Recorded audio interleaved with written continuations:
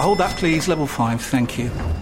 Ah, you must be one of our new interns. Yeah, hi, nice to meet you. Hi. Now, the most important thing to know is to Ertzen the Biparcel Rise plug sale. The most important thing is what? Sorry. The single most important thing is to Ertzen the Channelized Bing Bingus of the Biparcel Rise plug sale, and you'll be fine. Yeah, that sounds important. Does work chat all sound like gibberish to you? Find collaborative articles with tips from the LinkedIn community to help you get through those tricky conversations. Making work make sense? LinkedIn knows how. A lot can happen in the next 3 years. Like a chatbot may be your new best friend.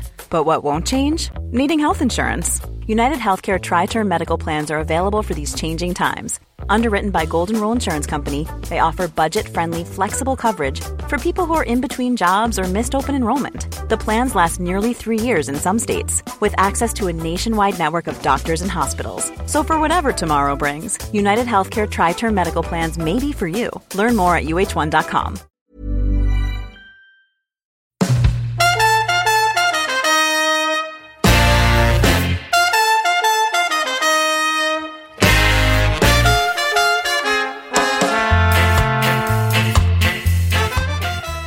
Hello and welcome to the following on podcast from TalkSport. I'm John Norman alongside Jared Kimber, looking back at another day of absolute madness. It defied logic at times today at Headingley on day 2, much like it did on day 5 and other stages at Trent Bridge, and the same could be said for Lords as well. I mean, it's just been one of those series. I was complaining yesterday saying it should be a 2-match series. Well, actually, I was wrong. This should go on for the rest of time. Either way, myself and Jared Kimber looking back, and this is following on.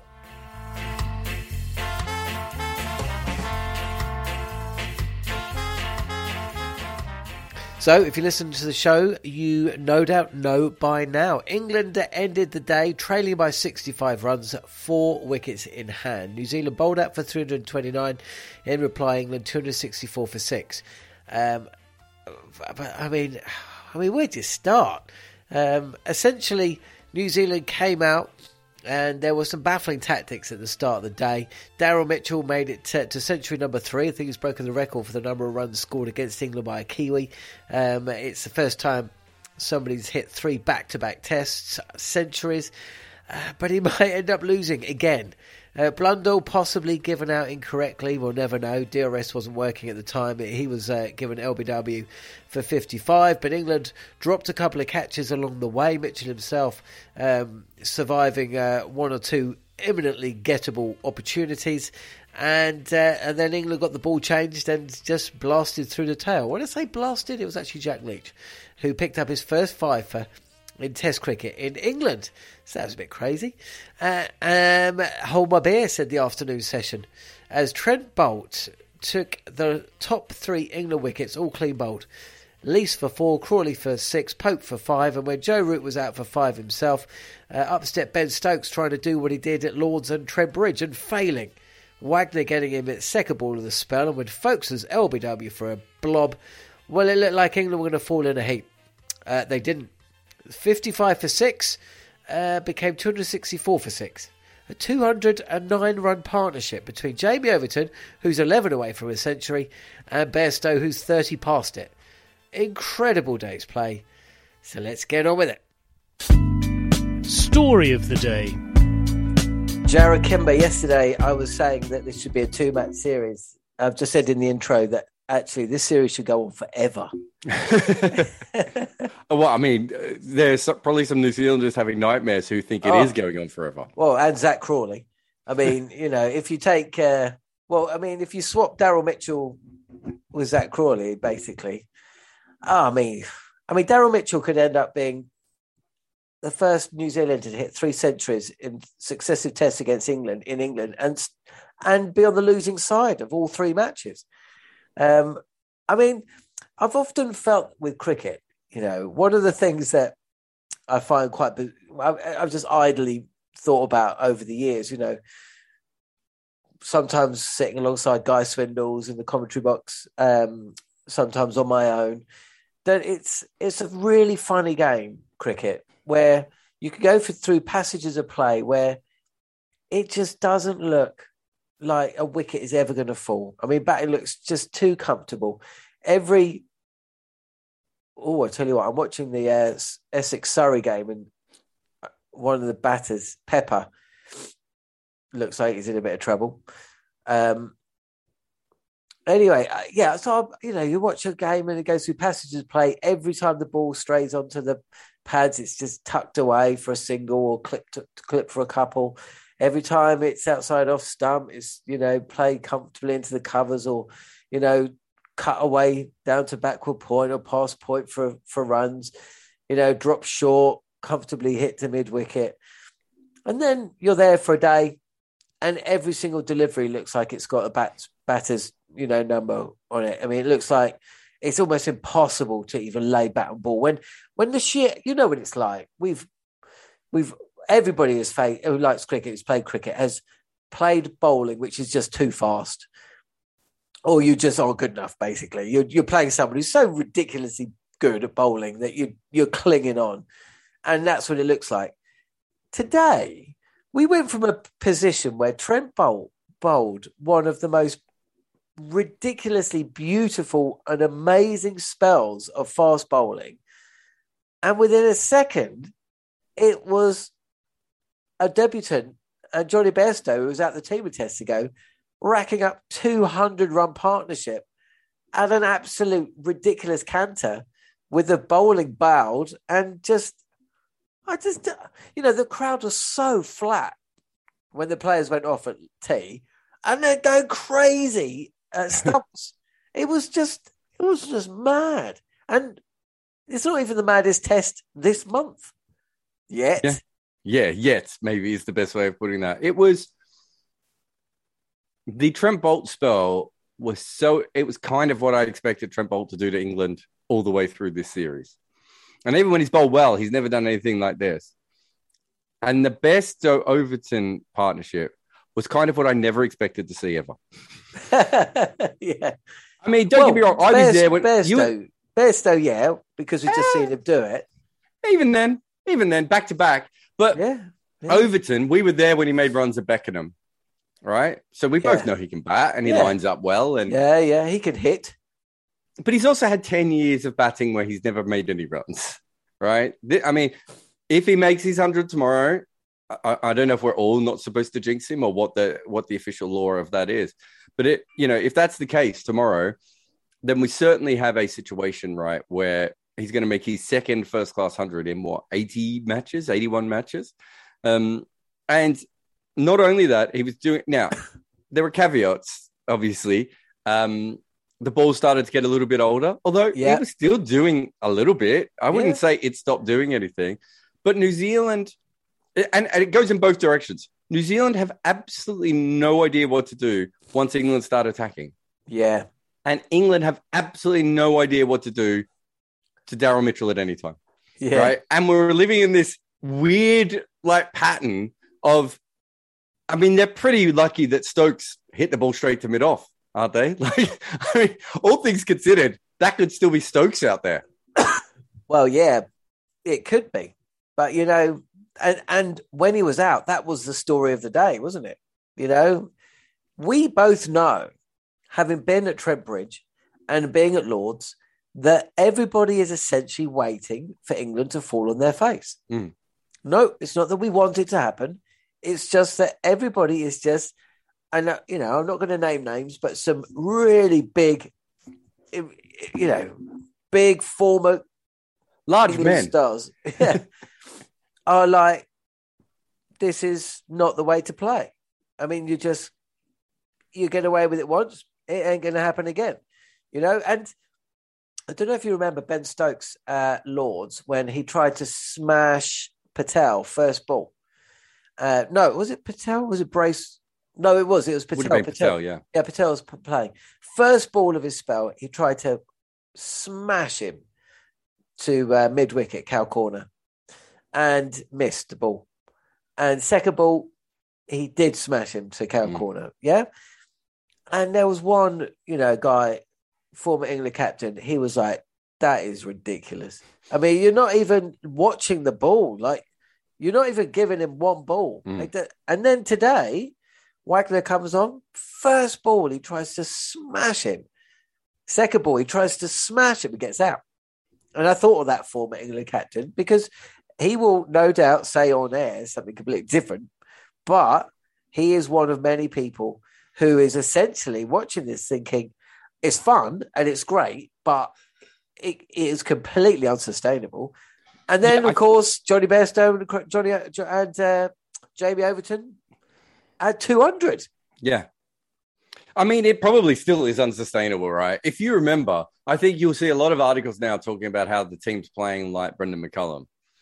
But you and I watched that New Zealand team under Brendan McCullum. They did not play like Brendan McCullum. Brendan McCullum played like Brendan McCullum. BJ Watling certainly didn't. Kane Williamson, Ross Taylor certainly didn't.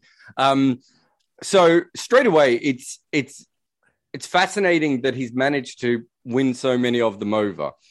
I think the other thing that I find really interesting is that he's basically said to these guys, and you could see it, I think he talked about it with Josh Butler.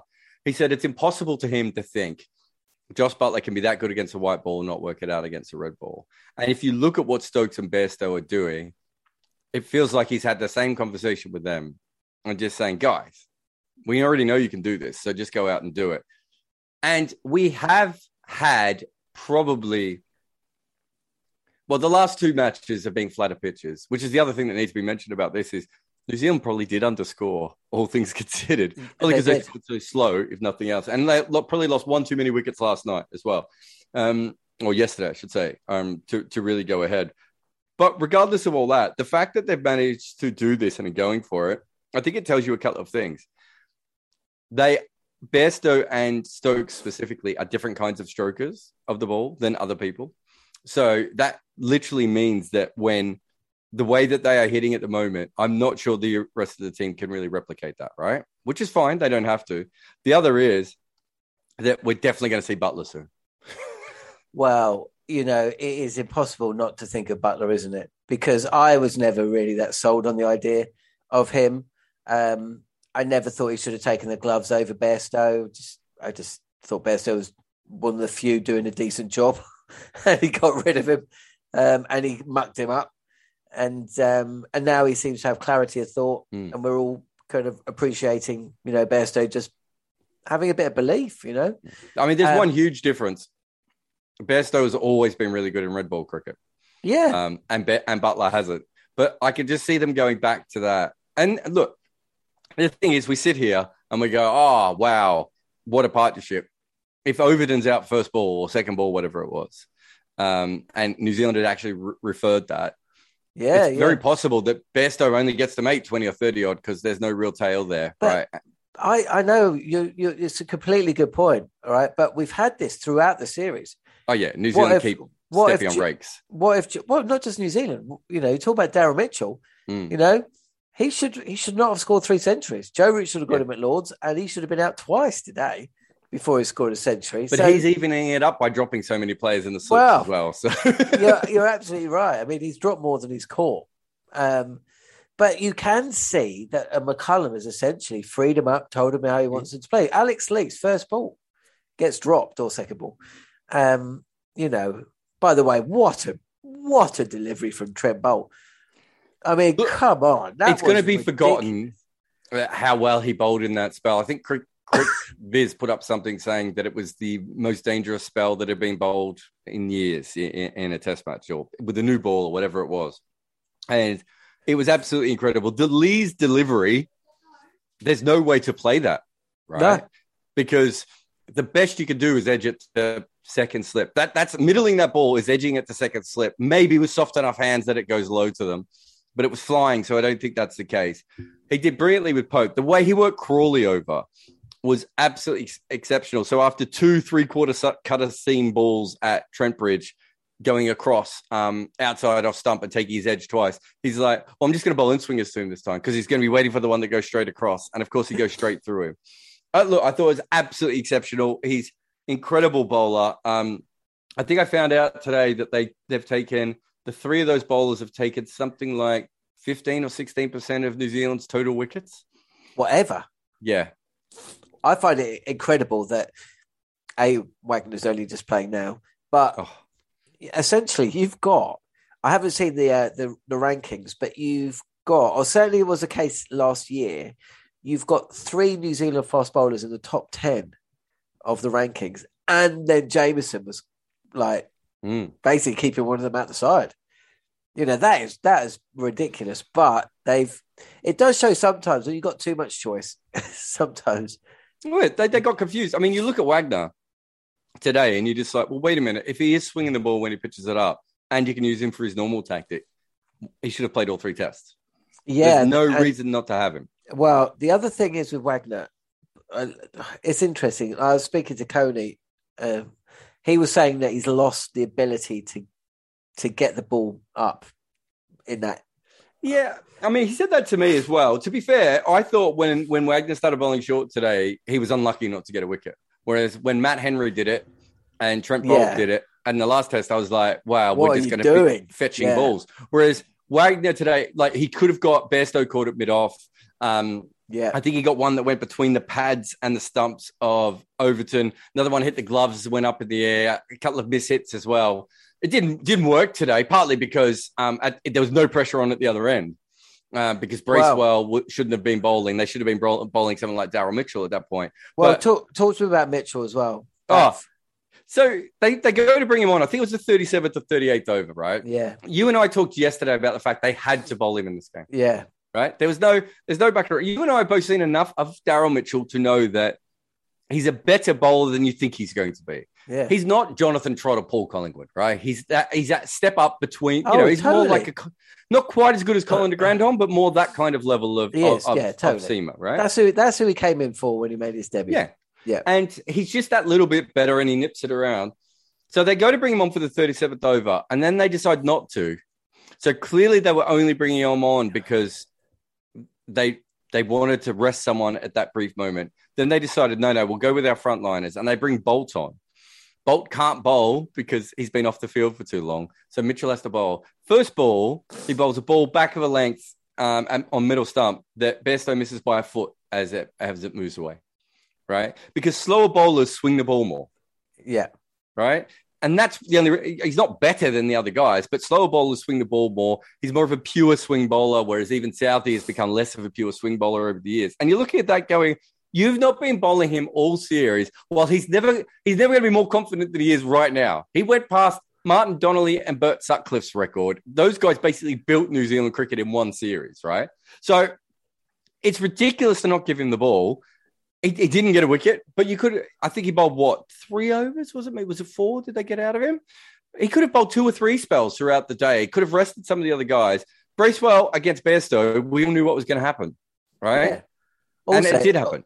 Also, it takes him out of first slip, so they're going to catch any chance it goes there. If he gets an edge, it's safer. So I just think, again, they've made an error. And you see that first ball and you're just like, wow, this guy should have been bowling a lot more. But they also, they did a bunch of things I didn't understand. One was, when that partnership got started, they didn't go to Wagner just bowling short. Well, but it's like at Trent Bridge. Why didn't they just... See, this is the thing. This is where it comes down to the captaincy. Why didn't they just bowl dry? At no point did they just hang it outside off stump. I don't think they've done it this series with the amount of times I've seen them have that opportunity. I think they might have tried it very, very late with Bairstow and Stokes. They might have done it to the left-handers. I can't think of them doing it to the right-handers. But again, a perfect opportunity today to go to Bairstow. Okay, you're going to keep hitting, fine. We're going to go 7-2 field. We're going to put 2 guys out on the offside. If you want to hit a bunch of balls over the offside with Daryl Mitchell or Tim Southee hooping it from a metre outside of stump, go ahead. But yeah, they don't seem to be able to do that. Another thing they don't seem to be able to do is just go to one-day bowling. Like, they're scoring at a run of ball. So they've already turned this into a one-day game. And the exact same thing happened at Headingley. And you could say the same thing happened at Lords when Stokes went at them as well. If they're turning it into a one-day game, where are the Yorkers, right? Like, literally start to mix things up a little bit more. A lot more slow balls, a lot more Yorkers. They haven't really gone to those things. I think the innings today, all things considered, probably had a much more of an element of fluke than we saw with Joe Root's score at Lords or Bairstow and Stokes in the last game, right? Bairstow was completely in control at Trent Bridge and Root was completely in control of Lords. Exactly. It wasn't quite the case today. So maybe they were thinking, well, eventually we'll get a breakthrough. But I just feel like we spend a lot of time waiting. New Zealand in this series has spent a lot of time waiting for England to make mistakes, and England haven't made them. And New Zealand generally have made mistakes. I mean, I totally, I totally agree. I just think, that very often used quote about Mike Tyson, everybody's got a plan until they get punched in the face. Yeah. I think it's a bit of that. I really do. I think they looked completely stunned at Trent Bridge on day 5. They've been in winning positions in all 3 test matches. They may go on to win this test match. Who knows? But if they do, it doesn't really matter because they've already lost it. And they're nowhere in the World Test Championship. But they've also, exactly. And they've also gone in. They're naturally conservative. I remember watching in 2008, watching New Zealand play England, and it was the most boring day of tests I've ever seen. And I was just like, it's like watching England versus England A. 2 timid teams who basically play the percentages, who've got 1 or 2 really good players, but essentially, it's all by the book. And obviously that isn't like today or any of these test matches, because England have basically thrown the rule book out and then they've shot it in the air, and it's blasted. They're now snorting the ashes. Yeah. I wasn't sure where you were going. Well, it's just all the rule. But this is the other thing as well. The way England are playing, I can't see it's basically they're either going to complete cricket or they're going to break cricket. There's nothing after this for England in Test cricket. That basically Test cricket will stop.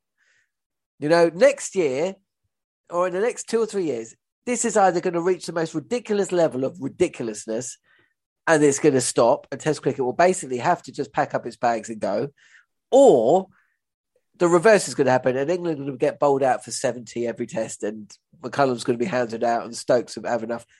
But the same thing will happen. It's funny because I kind of see it a different way. I think what they are doing, and I don't know if they're doing this on purpose. I'd have to talk to people like Nathan Lehman who are working with them.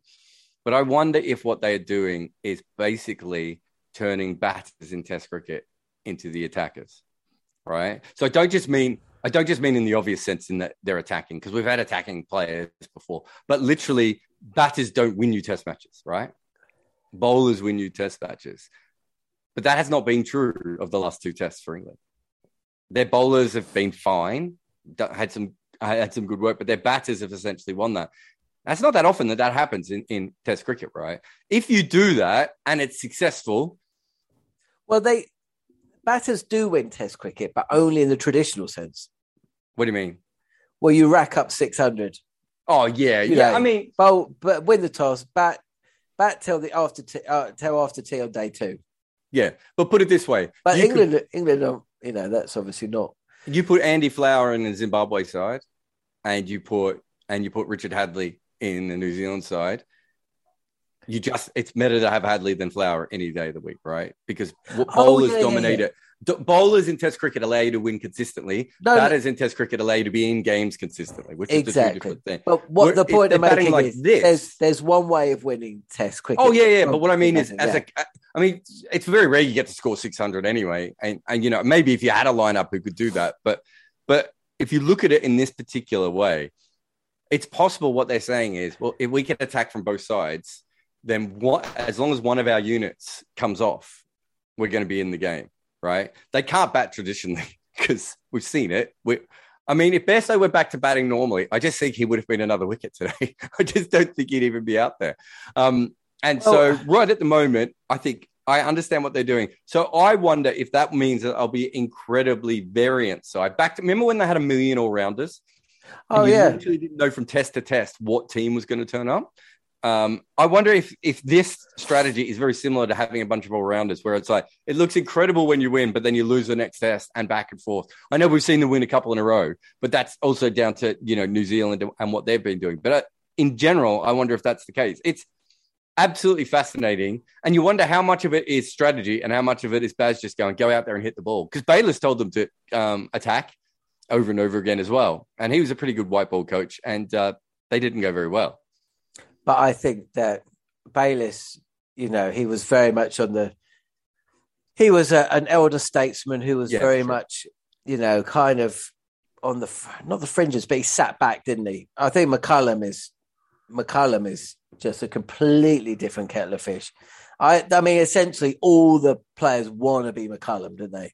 And essentially, McCullum's got his who he was as a player, and Ben Stokes, captaining the side. And who did Bayliss have? Alistair Cook. It's not quite the same, I'll grant you. Slightly different personality. Look, the whole thing's really interesting in how it will end up. I'm not sure. I can't see it working consistently. But at the same time, every time I do a Q&A with fans, they ask me again and again why teams don't try this. Right? Well, and look, if anyone's going to try it, England is the team to try it. Look, I've said this before, I know, but, I have heard, 100 times in my life with England set 300 on a day 5 pitch and, Mike Atherton, who knows a lot more than I do about cricket, and everybody else saying, you've got to go about things in a normal way. You've got to play your natural game. You've got to do this. And I've sat there and heard this for 20, 30 years and never, ever seen England chase down these targets. And it's always been like, well, why? Because that doesn't work. Mix it up. If you get set this mad total and you try the normal way, then you're just going to lose 19 times out of 20. If you go crazy like this, you'll probably lose 15 times out of 20, but at least you'll win 5. Yeah. And that seems to be kind of the appeal.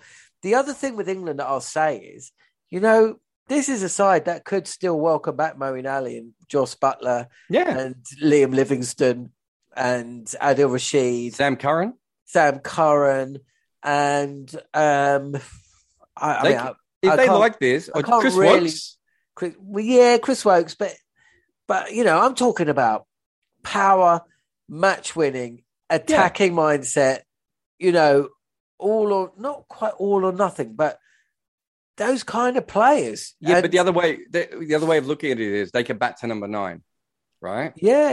And so they can literally say to those guys again, have free reign. I think when England played its best over the last few years, so probably since it collapsed in 13-14, right? The time I thought they played at their absolute best was when they had that incredible, 5, 6, 7, 8. Right, which meant that Root sort of had to do all the work at the top and the last days of Alistair Cook. But the bit that worked was that bit in the middle, because if the top could give you anything, those guys in the middle could capitalize on it. You now have a situation where again they can look to go back towards that if they want to. I think that is really interesting. I just want to talk about you talking about them moving forward. It could be that we're seeing a shift in, and it's only one team. And even though England have changed the way one-day cricket is played and T20 and West Indies changed the way T20 was played, not all teams have picked up that method, right? But more teams are trying those sorts of things. If this works for England for any period of time, it'd be really interesting to see if other teams do this, because what they're really doing is, in some ways, England are sort of copying what you see in the NFL or the NBA, which is teams taking huge risks to be able to score, right? So if you look at the NBA, everyone shoots 3-pointers now. If you look at the NFL, people don't run the ball as much. They throw the ball a lot more. And you can say the same, even in football, it's a similar thing. All these different sports are trying different risky ways to do it. And what happens in basketball and NFL and some of the other sports that are like this is you end up having like these huge swings. So the Golden State Warriors won the championship, and I think against Memphis they lost by 50 points, right? Because that day none of the 3-pointers went in, right? The next game all the 3-pointers go in, and so you have these huge swings between that. It wouldn't surprise me if that is. I think some of it is McCullum, but it might be some of it of being just what left did they have to do? You and I know there was no batters left, right? Alex Lees and Crawley still do not instill any confidence in either of us. Ollie Pope played brilliantly at Trent Bridge. Neither of us think he should probably be batting at number 3. Harry Brooks probably the only one that everyone's waiting to see where he comes into this side. Although I'm not sure he's going to be batting in the top 3 if he does come in. So I don't even know where you fit him in at the moment. But essentially, England had to try something different. And so far, it has worked absolutely spectacularly. But it's been massively assisted by the opposition. But as you said, maybe they've been punched in. Hold that, please. Level 5, thank you. Ah, you must be one of our new interns. Yeah, hi, nice to meet you. Hi. Now, the most important thing to know is to Ertzen the Biparcel Rise plug sale. The most important thing is what? Sorry. The single most important thing is to Ertzen the Channelized Bing Bingus of the Biparcel Rise plug sale, and you'll be fine. Yeah, that sounds important. Does work chat all sound like gibberish to you? Find collaborative articles with tips from the LinkedIn community to help you get through those tricky conversations. Making work make sense? LinkedIn knows how. If you thought the only way to get a more defined jawline with natural-looking results was through surgery, think again. Juvederm Volux XC is a non-surgical injectable gel filler that improves moderate to severe loss of jawline definition and can help you achieve natural-looking results with little downtime. Even better, this improved definition lasts up to 1 year with optimal treatment. No maintenance required. Improve jawline definition for a smooth, sculpted look with Juvederm Volux XC. For important safety information and to find a licensed specialist, visit Juvederm.com. That's Juvederm.com. Not for people with severe allergic reactions, allergies to lidocaine, or the proteins used in Juvederm. Common side effects include injection site redness, swelling, pain, tenderness, firmness, lumps, bumps, bruising, discoloration, or itching. There's a risk of unintentional injection into a blood vessel, which can cause vision abnormalities, blindness, stroke, temporary scabs, or scarring. Talk to a licensed specialist to find out if it's right for you. Hey, I'm Ryan Reynolds. At Mint Mobile, we like to do the opposite of what Big Wireless does. They charge you a lot, we charge you a little. So naturally, when they announced they'd be raising their prices due to inflation, we decided to deflate our prices due to not hating you. That's right. We're cutting the price of Mint Unlimited from $30 a month to just $15 a month. Give it a try at mintmobile.com/switch. $45 up front for 3 months plus taxes and fees. Promo rate for new customers for limited time. Unlimited more than 40 gigabytes per month. Slows full terms at mintmobile.com. What is going to happen tomorrow? So what is going to happen tomorrow? Well, I said that England had to get an early wicket yesterday. Today, sorry. And that, I think that panned out. That kept New Zealand's total within. Do you think that was out, by the way? No, it was missing leg stump by a mile. Yeah. Why didn't they freeze frame that? They kept saying, we have no DRS, we can't show you. It's like, well, you could show us at the moment the ball hit the pad. Yeah. It was clearly go. I mean, to be fair to Sky, they did say it probably wasn't out. But I figured with all their cameras, I think they could have shown us that slightly better. They're not going to have a new ball. So I'm assuming they're going to start with probably Wagner at one end banging it in. And I think that Bolt is probably their best white ball bowler at the other end, but slightly better than Southey. He should just be bowling cutters around the wicket, literally bowling, aiming the ball in at middle and off stump and running his fingers along the side of it and saying, if you guys want to hit us, there's no pace on the ball. And if the ball straightens at all, you're going to hit it straight up in the air. I always think in partnerships like that, where they're unlikely, if that makes sense. So if Overton was a top order player, I'd see it slightly differently. But Overton having to restart again, if New Zealand can get a wicket in the first 5 overs, it could be all over, right? Yeah. If they don't get the wicket in the first 5 overs and Overton doesn't go out just after he makes his 100, are they just going to collapse again? Especially if Bairstow keeps being Bairstow? I kind of think they will. One of the things I've always felt with watching England play cricket is that they play a lot of test cricket. And what that means is that they're used to being in losing positions and knowing that they can come back. At home more than away, obviously. And what I find with watching touring teams who don't play so much test cricket is that when they go behind, they find it very difficult to come back. Now, I know you only have to look at Lords to see that New Zealand did come back. You know, they were bowled out for 132, and that's in two occasions after, you know, they were in a position where they should have won the game. So they do know how to come back. But yeah, I think if England get past their total and put 50-60 on. I mean, to be honest with you, I can see England, you know, I can see England batting 100 runs past it. You know, if Bairstow and Overton can continue like they did, and because the ball is still only 49 overs old, they've got another 30 overs, and you've got Bracewell, who's basically there, and they're going to get to that position where 65 overs, if they haven't taken a wicket, then they're going to be looking to the new ball, the second new ball, and they're going to be like having to hold back Trent Boult and Southey. So they're going to have to bowl Bracewell, stroke Wagner, stroke Mitchell. It could be absolute carnage again. Yeah, the only thing I would say, which might help them, is we did see the ball reverse a little bit for England. So it might be that this is a pitch that allows for a little. I mean, we haven't really seen any at all. And so I wonder if that will give them a small assistance. But no, you're right. Everything you've just said there is right. And it could go horribly wrong. You would have thought after Trent Bridge that they would have had 4 or 5 new plans for Bairstow. Yeah.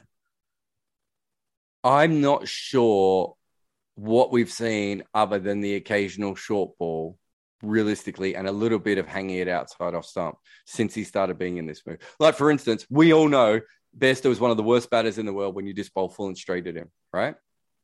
Is it worth literally setting a field just for that delivery and bowling 30 straight balls full and straight at him at a decent pace and seeing what he does with them? Because at the moment, it doesn't matter. If they're going to, the short ball strategy works, but we also know that it can be really expensive, right? In the great days of Wagner doing it on pitches where, it was sort of not inconsistent bounce, but sort of slow bounce, he could slow down the strike rate. But in Australia, he usually went for a lot of runs doing it. And in other countries, he usually went for a lot of runs doing it, right? But it took wickets, so no one cared. If you're already taking that punt, I just can't, and a punt on Bracewell, just kind of feel that, okay, let's just bowl 30 straight balls full and straight at him. Is he going to hit 30 straight balls that are going to hit the stumps? My guess is not. Yeah, I mean, I suppose what they are lacking actually is what England have lacked as well. Someone who's bowling around 90 miles an hour. Yeah. Because with Bairstow, we know that top of all, cramping him for room, getting him on the drive. I mean, Jamieson is this is the thing, Jamieson is a huge miss, but so is Colin de Granholm. Yeah. Because he really is somebody. He's not going to be going at 7 and over. I think he's got the lowest economy of any seam bowler over the last 4 or 5 years, doesn't he? I mean, he just doesn't get hit. So, and especially in English conditions where you'd think he'd be better. Just Jamieson, if you think about it on a very basic level, some of the cross-bat shots that we saw today, he's just more likely to get a top edge, right? He's very tall, John. I don't know if you've seen this. He is. Is there anything else I've missed? I think it's worth shouting out Matty Potts' first innings. Did he end up with 1 or 2 wickets? 1, and that was the dodgy one. Yeah, I thought Leach bowled well. I thought he got more drift than usual. Obviously, he got more spin than he usually would in the first innings. But even so, I thought he bowled well. I thought Potts bowled way better than any of the other England bowlers. So I'm still yet to fully understand what he can be consistently at Test level. But I think you and I might have been sitting together when he bowled in the first innings at Trent Bridge, and we were like, "Oh, this isn't particularly good." Since then, he's bowled better than he did at Lord's, it really, really interesting bowler. But yeah, I think he's worth mentioning. And as you said before, no DRS, another weird sliding door moment to this. Blundell might still be batting. Yeah, that was the thing. That's been the big partnership. What was I going to say? I was going to say something. There's one other thing I wanted to mention, which I've talked about on SEM when I've been doing the commentary, which is I think we're going to have to crack down on how many times you can ask for the ball to be replaced. Yeah, that's the other weird thing with this series. The amount of times the ball has been changed. I've seen it in a few different series. I know people are saying the Dukes is a little bit softer, but I've seen it. I think it's since reverse swing isn't a big deal anymore because you can't polish the ball with spit in the same way. Yeah. There is absolutely no doubt that teams are just trying to keep the ball as hard as possible, as long as possible, especially for the wobble ball bowlers, but just in general, right? Which means that now, I mean, I could be wrong, but I don't know, what do you call it? The spear cuffs. That's what I'm calling them because they check if the ball is still a spear and they look like handcuffs. It's the best I can come up with on short notice. I think they were out in 2 successive balls. Like I think England at one stage threw the ball to Murray Erasmus. He threw it back and then they threw it back to him again. Like, surely you can't check it more than every 5 or 10 overs unless it's literally it's turned into a square. It's a bit like the Tory, vote with no confidence. Once you escape the vote of confidence, you've got not 12 months, but you've got 12 overs. Yeah. 12 overs, and you can't do it again. You can't have a vote of confidence and then have another one on Wednesday, can you? Exactly. You can't have a vote of confidence on a cricket ball and then the very next delivery have another vote of confidence. You're basically just having a vote of confidence every day until you get the right answer. Yeah. And also what they're doing is they're asking over and over and again until the umpires get frustrated with this, right? And eventually change it. And I'm not saying the umpires are, but there's a little bit of manual labor involved with this ball, and you can push anything through with a thumb if you have to, and all that sort of stuff. So I'm just saying that this series specifically, but I have seen it in some other series around the world that I've been watching in the last year and a half. Teams are just asking for it over and over again. And basically what they're saying is, this ball's not giving us wickets. Can we get one that gives us wickets? And to be fair to Stuart Broad, he got that today. He did indeed. Apart from New Zealand, who had a ball that was swinging, and then they changed that last test, and then it went straight, which was like, again, I mean, what are you doing? I swear, that's going to be a long journey back to New Zealand. I mean, it is a long journey. I was going to say, of all the people to say this, you know how long it is. I do. Okay, listen, thanks for that, matey. We'll be back tomorrow. I hope you enjoyed the show, and God knows what we're going to be talking about. I mean, I just don't have a clue what we're going to be talking about, which is kind of what you want after 3 years of basically saying England's top order problems and their very samey bowling attack and the fact they haven't got a spinner. This is joyous. Thanks for joining us here on Following On.